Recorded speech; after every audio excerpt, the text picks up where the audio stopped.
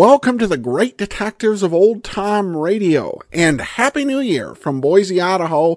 This is your host, Adam Graham.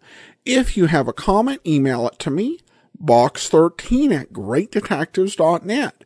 Follow us on Twitter at Radio Detectives, and become one of our friends on Facebook, facebook.com/Radio Detectives. Well, before we do get started, I want to encourage you as you're making your travel plans for 2016, remember JohnnyDollarAir.com.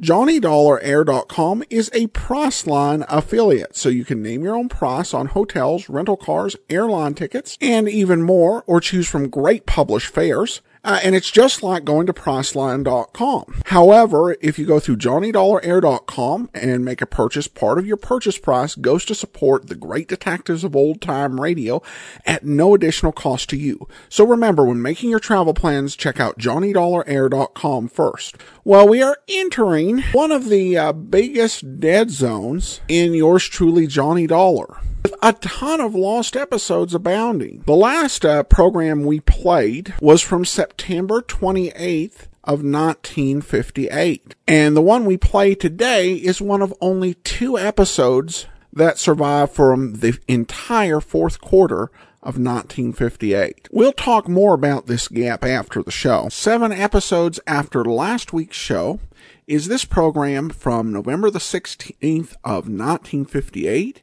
The Double Trouble Matter. From Hollywood, it's time now for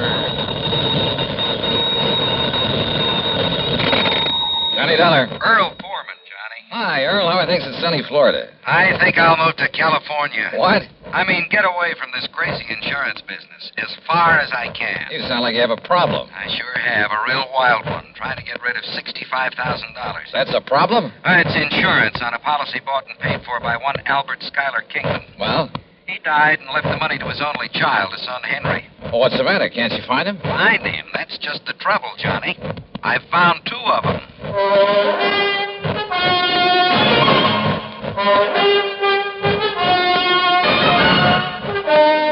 Bob Bailey, in the exciting adventures of the man with the action-packed expense account, America's fabulous freelance insurance investigator. Yours truly, Johnny Dollar.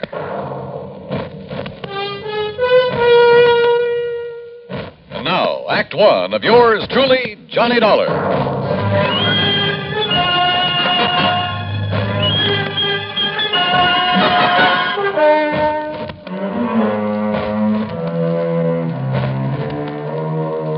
Expense account submitted by Special Investigator Johnny Dollar to the Tri-State Life and Casualty Company, Sarasota, Florida.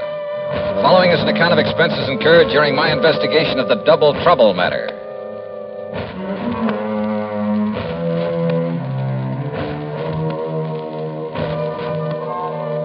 Expense account item 1, 8320, plane fare and incidentals, Hartford to Tampa to Sarasota, Florida. Item 2, $1.75 for a cab to Earl Poorman's office in the Conroy building. That's right. After waiting 20 years for this sole beneficiary to show up. 20 years? Well, like I told you, the insured was Albert Schuyler Kingman. $65,000. Yes, he was a widower, lived up near Elizabeth City, North Carolina. And he had a son named Henry. Henry was his sole heir and beneficiary of his policy. Okay. And you say that Kingman died 20 years ago? Yes, during that big hurricane back in 38. Remember it? Did about $40 million damage up and down the coast. Earl, I was a mere child at the time. Oh, sure. How old was Henry? Well, he was 10, just a kid. Anyhow, it was several days before the old man's body was found. And the boy? No trace of him. Disappeared. In due course of time, because of the statute of limitations, the old man's estate was, well, I guess it went to the state. But not his insurance, huh? No. We kept the matter of the insurance open, company policy. Requires a lot of legal finagling, but in the company's history, they've turned up beneficiaries as much as 15, 18 years after death. How? By advertising. And that's what accounts for the sudden appearance of 2 Henry Kingmans, each claiming to be the beneficiary of Albert Kingman's policy, and each having a logical, legitimate story. Each saying he didn't know about the insurance until he saw the ad. Where are these boys, Earl? Right here in Sarasota. They arrived yesterday. They arrived together? No, a couple of hours apart, unknown to each other, they say. I hope you made it perfectly plain that one of them has to be a phony and that when he's found out it's going to go pretty rough with him. Naturally. But, Johnny, I can't find anything wrong with either of their stories. You know, their background, where they've been, and so on. Where are they staying, Earl? A couple of dingy little motels on the edge of town. Now, look. Here's the file on them, or rather on the old man. Well, I don't know that that's going to be much help. There's information about not only Kingman, but his wife, who died before him. There's a lot of miscellaneous information about the the boy, where he went to school and Sunday school, who his teachers were, the names of some of his friends. There's a lot of stuff here. Well, then, maybe I'd better go through it. Sure. Now, look, it's getting late. You're going to stay with Gertrude and me, as usual. Oh, that isn't necessary, Earl. Well, she'd kill me if I didn't bring you home. So, come on, we'll drive on out to the quay, have cocktails and some dinner, and you can spend the evening poring over that material. Come on.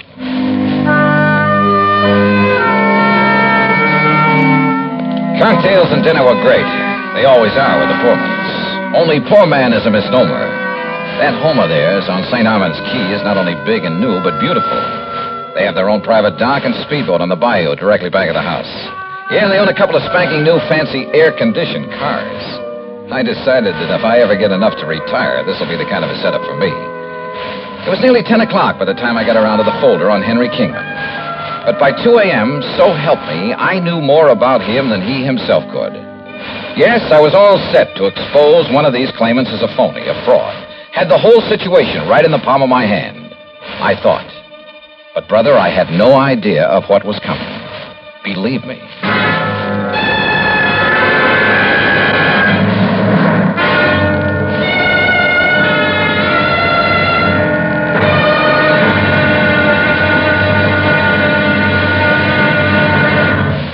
Act two of yours truly, Johnny Dollar, in a moment. And now for another episode in the life of Sergeant Donald Bellwether, my husband.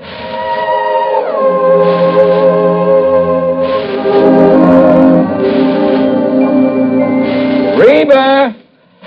Reba! What is it, Donald? Confounded Reba, I can't find the fountain pen. I've looked all through this desk. Here it is, dear. You must have used it as a marker when you were reading this book. Let's see, this great literary classic, Six Hulch. All right, never mind about my reading habits. Just look at the coverage we're going to get with this new auto accident policy. Let's see. Yeah. Collision. $50 deductible. Fire, theft, public liability, property damage, medical benefits. In other words, we have complete coverage. That's right. Of course, it's going to cost us money. I'm sending the company a check right now. Gee, it's too bad we don't live in Rhode Island. Rhode Island? Why? Oh, because then our rates would be lower. Rhode Island has less accidents per capita than any other state. Oh. Well, which state has the highest? Let me see. Here it is, Nevada. Oh, by golly, Nevada's second highest. Alaska has the most. Really? I didn't know that.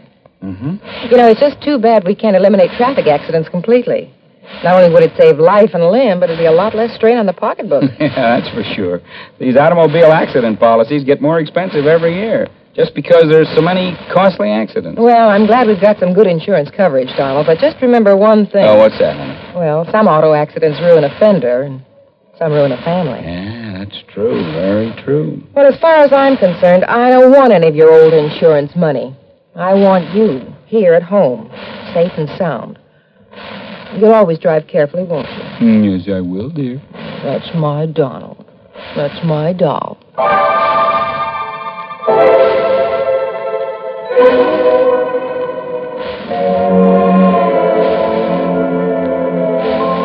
And now, Act two of yours truly, Johnny Dollar, and the Double Trouble Matter.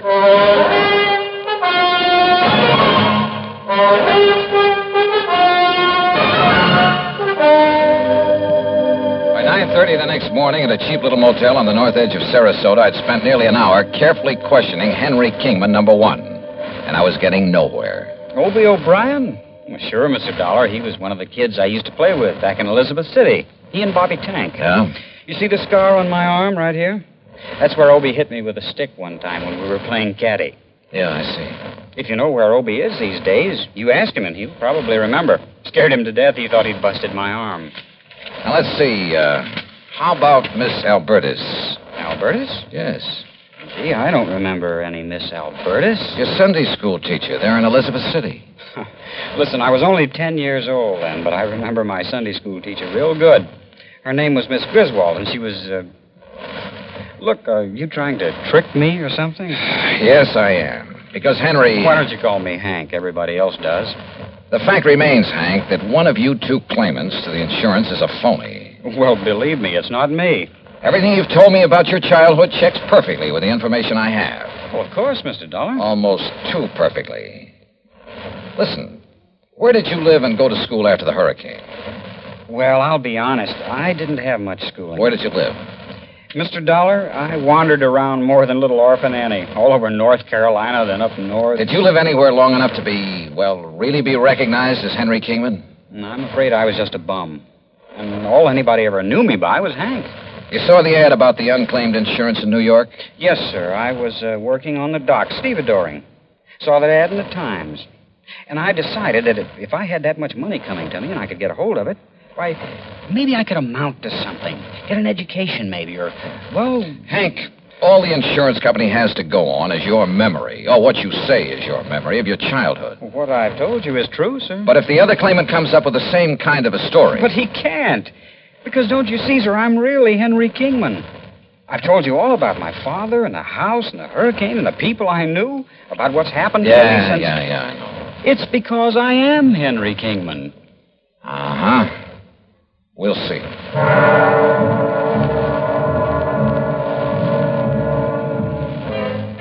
I tried to trip him up in a dozen ways, but with no success. He had a logical, reasonable answer for every question about his past and present. As for not being able to produce anyone who could identify him as Henry Kingman, well, it was simply because of his rather aimless life spent wandering from city to city, never having any close friends because he chose to go it alone. He was a tall, well-built lad with a mop of blonde hair and clear blue eyes. And I must confess I kind of liked him, his open frankness. But you know something? I could have been awfully wrong.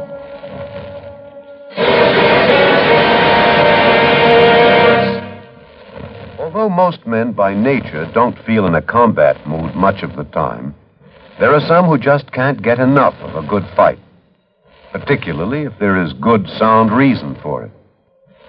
In July 1900, when American fighting men were protecting the rights and liberty of their fellow countrymen during the Boxer Uprising, the battle was a furiously fought affair.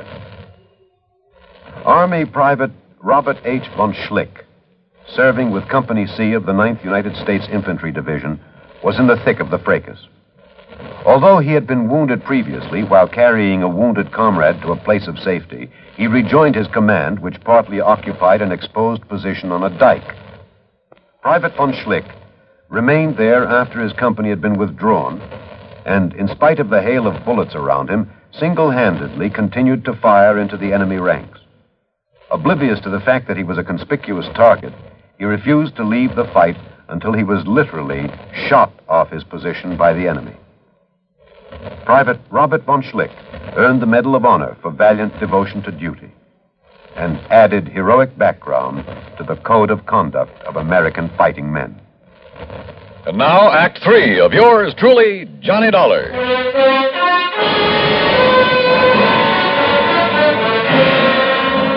I got into the car that Earl Portman had loaned me and drove to the motel east of town to see Henry Kingman, number 2. Tall, dark, and well-dressed, he was terse and to the point. And he answered all my questions with the same ease and conviction as the other boy. In only one major respect did his story differ. Oh, so I can't name you a single person who can identify me as who I really am, Henry Kingman. And for a very simple reason. What's that, Hank? It's Henry, Mr. Dollar. And the reason is that right after the hurricane, I was adopted by a family that just moved into nearby Bridgeton. Their name was McGovern, so I took their name. Go up to Bridgeton, ask them. Show them my picture, anything you like. They'll all tell you I'm Henry McGovern, only my foster parents knew that I was really Henry Kingman. Knew? They both died about 7 years ago. And they told nobody else who you really were? No, not even the preacher. They'd wanted a son for years, now they had a son. And they didn't want anyone to come along and take me away from them. Then how did you find out that you're Henry Kingman?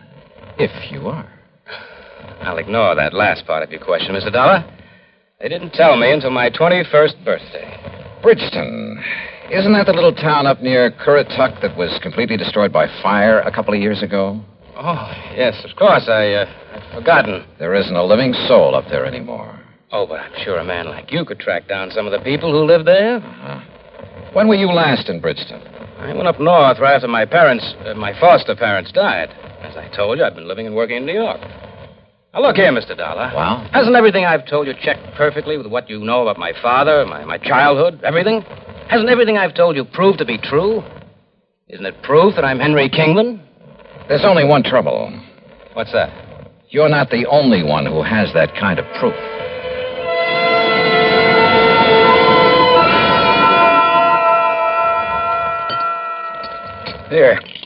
Here, Johnny. Have some more of this baked sea trout. No, thanks, sir. Johnny, you've hardly touched a thing. Yeah, I know, Gertrude. I'm sorry. I will have another cup of coffee, though. Oh, sure.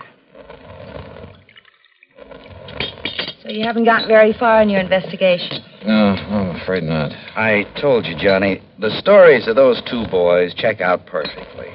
Unless the information the company's been collecting for the last 20 years is all wrong. But both of them can't be Henry Kingman, so one of them must be lying. But which one? Well, suppose, just for example, that the blonde is Henry. Yeah? Then how would the other have got hold of all that information? Unless... Well? Do you suppose they've known each other sometime in the past? They certainly don't like each other. I mean, each other's being here. I asked them, Earl, and they both deny having ever seen each other until they came here within a few hours of each other. I didn't see the blonde boy, but the other came here to the house, and I just didn't like him. The dark-haired one, I mean. Hey, wait a minute. Yeah? What is it, Johnny? The description of the father in that folder.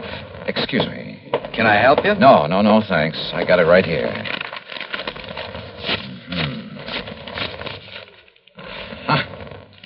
Find it? Hey, listen. Does Dr. Crutcher still live up the street? Sure. Do you want me to drive you over? No, thanks. I'll walk. Johnny, what'd you find in that I'll see folder? you later. Walking out that street, and there was no moon, turned out to be a big, fat mistake. In the first place, I almost bumped into a palm tree in front of the house. In the second place, I didn't see what stepped out from behind the next palm tree until it was too late. Huh? What do you want? Oh!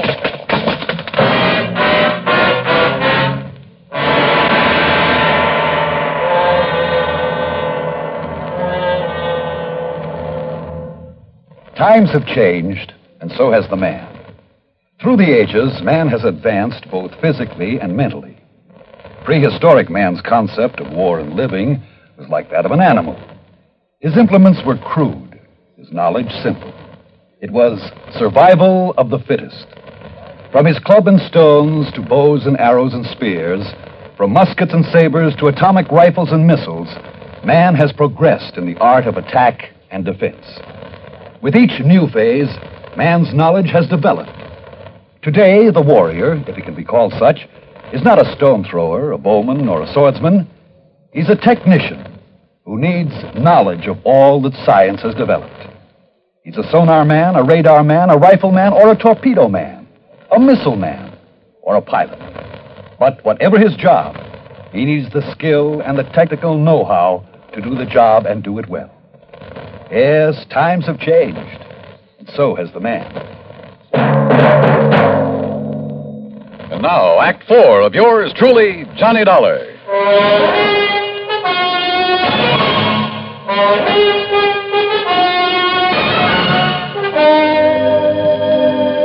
Decided maybe I'd better drive him over anyway, Doc. And that's when I found him lying out there by the palm tree. Well, it's lucky you did, Earl, but I think these smelling salts will bring him around. Whoever attacked him must have seen you coming and... Hold it. What's this? It's okay, Johnny. Yeah, then what's Doc Crutcher? Who socked me? You don't know, Johnny? I sure don't. Oh, but, brother, I have a suspicion. A couple of them. Here, Earl, I brought him a cup of good hot tea. Tea? Sure. Get him a slug of brandy. Oh, well, sure. Only make it scotch. Good man, Doc. You feel okay now? Yeah. Earl, listen. Yeah? Get on the phone. Call the motels where those boys are staying. Tell them to get over here immediately. Better still, I'll drive over and get him. Meantime, Doc. Yeah? Here's your scotch, Johnny. Thanks. And if you want some more... Just a minute, woman. Where's mine? Oh, of course, Doc. I'm sorry. Neglect me, huh? Hey, listen, Doc. I want to ask you a couple of questions. What about? Heredity. Heredity? Yes. Okay, shoot.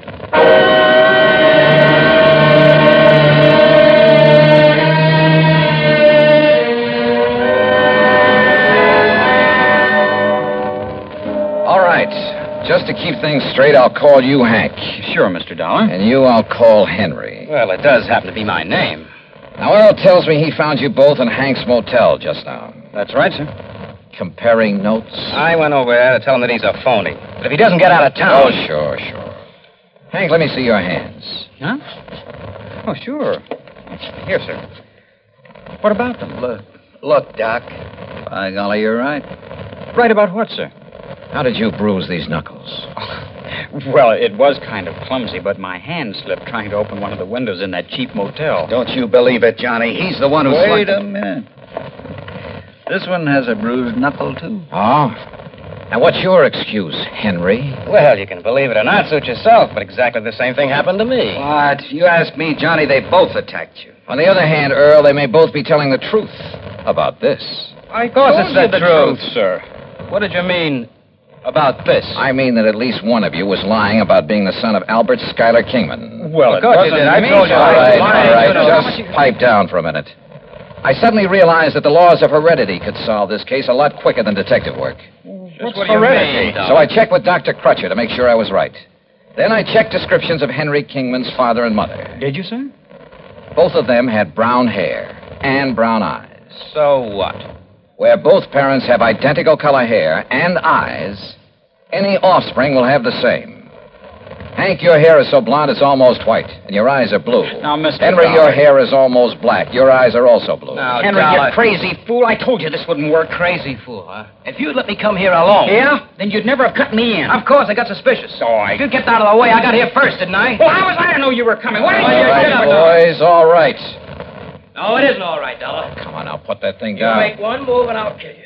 Come on, Hank. No. Go ahead and kill him. If you got... No. Get back. Get back.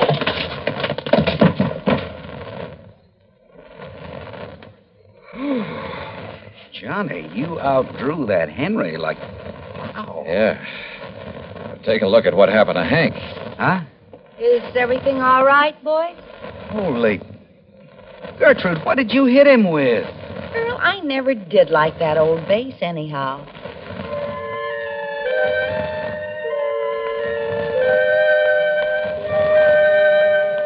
Yeah, my heredity gag was just that, a gag. But it certainly brought things to a head in a hurry.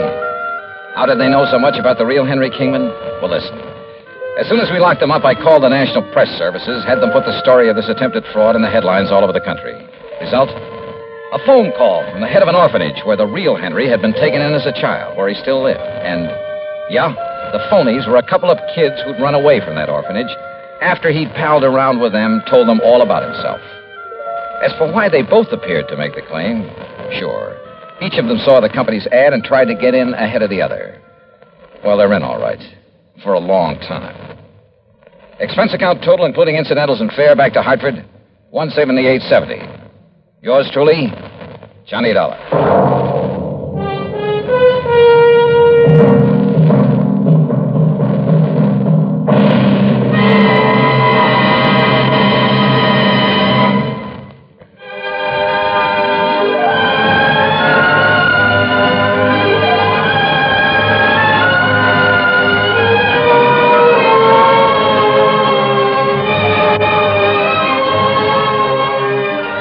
Yours truly, Johnny Dollar, starring Bob Bailey, originates in Hollywood and is written, produced, and directed by Jack Johnstone. Heard in our cast were Virginia Gregg, Vic Perrin, Sam Edwards, James McCallion, and Parley Bear. Be sure to join us next week, same time and station, for another exciting story of yours truly, Johnny Dollar. This is Dan Gummerly speaking.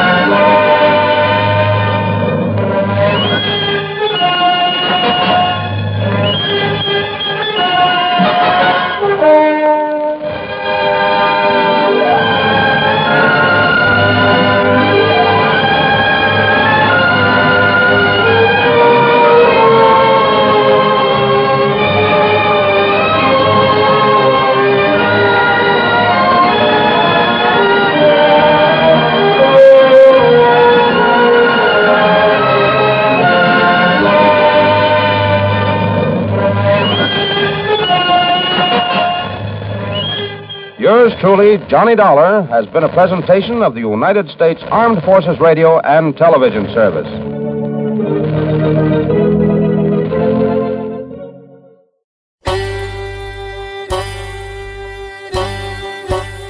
Hi, this is Andrew from OTRWesterns.com. I wanted to invite you to come take a look at our site. We stream live OTR Westerns 24 hours a day, 7 days a week, along with putting out podcasts of old-time radio westerns. Check us out at OTRWesterns.com. You're listening to The Great Detectives of Old Time Radio with Adam Graham. Now let's get back into the show.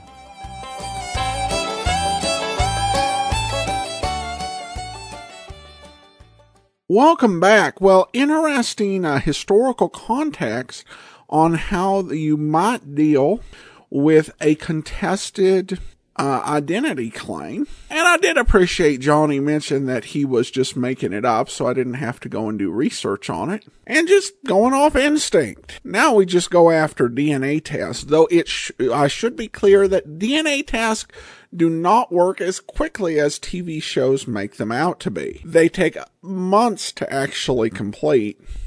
It just doesn't work within the dramatic time frame of television. But still, that's how this would be resolved if they had any DNA samples today. But an interesting look at how it used to be done, or as plausibly could have had to be done. All right, well, we were talking about lost episodes at the start of the show.